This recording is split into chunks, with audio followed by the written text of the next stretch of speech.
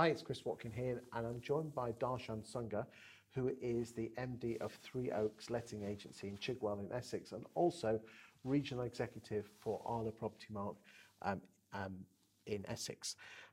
Darshan, landlords versus government, talk to me.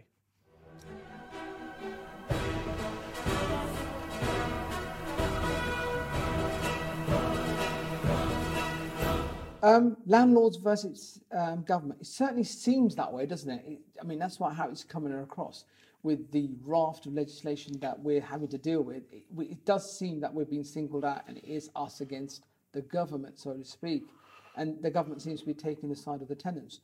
Let's face it, it's a vote winner, and it's cross-party as well. So, let's look at the taxation issue. Do you think landlords have been battered too much? I think they've been battered to death at the moment. With how the government has actually been treating the industry, and not necessarily single landlords, but it's non-stop. There's got to be a stop at some point, because they need to wake up and really smell the coffee and say who are providing the housing at the moment. What's your thoughts about Section 21 potentially going? I think that's the worst thing that could ever happen in the industry. If you look at the 1980s, the assured tenancies, it drove landlords out, completely drove them out of the market. And we then had a massive, big shortfall of housing. And it's only because they brought the Assured Held Tenancy Agreement in 1989-88 that repealed the Housing Act 2004, because you could get possession of your property, and that's where you had landlords coming back to the industry. Is that going to happen now? Who knows? Certainly the Assured Held Tenancy in the 1988 Housing Act certainly did, was the catalyst to changing the property market. Who knows? If you'd noticed, things tend to happen in Scotland first. They had the first tenant fee ban, but now I've led to believe that they've also removed no-fault evictions. It's just, like I said, it's an onslaught of legislation. The market, we seem to be targeted. The industry has been targeted. The Tenants Fee Act in 2019, when it came out on the 1st of June, it was as a result of it being enacted in Scotland first. But it was pure politics, wasn't it? Philip Hammond needed something to announce and announced it. By all accounts, he didn't tell anyone. Chris, it's lovely the way you frame it that way. Being a politician, I'm not going to get involved in politics, but I'm here because as a working practitioner, I will happily answer those questions. But one could probably assume that may be the case. But whatever is the case, whatever happens in Scotland seems to be coming down south, because yes, you're right. Recently, Scotland have announced the removal of mandatory grounds for possession, which really is not good news for the industry. Okay, but still, at the end of the day, it depends on the judge. But if the judge is being told that if someone's in arrears by a certain month, it should be evicted, then it's not as if you can't not get rid of your tenant. If someone's not paying the rent, they're out. One would hope that would be the case, but where did they go? Okay, but are you surely not scaremongering here? No, not really, because look, at the end of the day, local authorities don't have the housing stock. Full stop.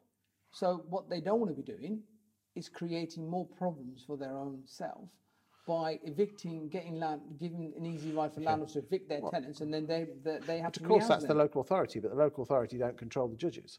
No, they don't. But the government is actually putting in place measures like removing mandatory grounds for possession from a landlord. They're removing those rights, and then it's up to the judge. Why would a judge put a family out on the street? Well, he's governed. He or she's governed under what the law is. So it depends what the government do with regard to the guidance to. So it stems back to the coming back to the government. The powers of corridor. What do you think the answer is? I wish I knew the answer to how we're going to get around this, but I certainly think the one thing I wouldn't like to see happen is that landlords start to exit the market because they can't have any control over their property. Some of them are short-term landlords, some of them are long-term landlords, some of them are just just by coincidental. They've acquired a property because their late grandmothers died or their nans died. They're accidental landlords. We're going to be driving those out as well, because they won't be putting their market on their property on the market, let's say for a short period of 2 years, 3 years, while the probate's going through. I mean, I've certainly heard on the grapevine that there's less and less landlords buying properties than there used to be. And if you actually look at the numbers from the English Housing Survey, the growth has certainly slowed up. Well, yeah, I mean, look, the one thing is... But then the good news is that people are buying their own houses. But I don't want to be painting a bleak picture for the industry, because it's a great industry to be in. I'm a working practitioner, and we want good landlords. We want people to come forward and to treat this like a proper business, because in any business you have to invest, and you have to, if you've got a house, you've got a property, good landlords will always renovate, they'll always refresh their property. We don't want bad landlords, we want good landlords, and yes, there's a nice profit to be made at the end of it. Would it interest you or surprise you that landlords who don't use a letting agent are nearly 300% more likely to be in arrears for 2 months or more? Yeah, because the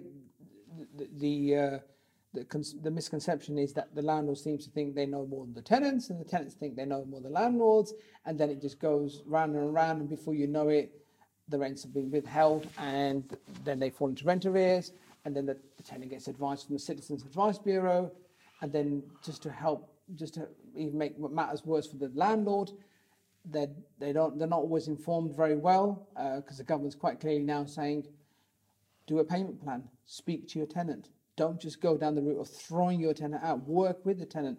And property market members and agents like myself, working practitioners, get it. And that's why we follow the government's advice and work with people that find themselves in hardship, because it can happen to anybody. Interesting times ahead. Thank you for your time today. Thank you very much indeed, Chris.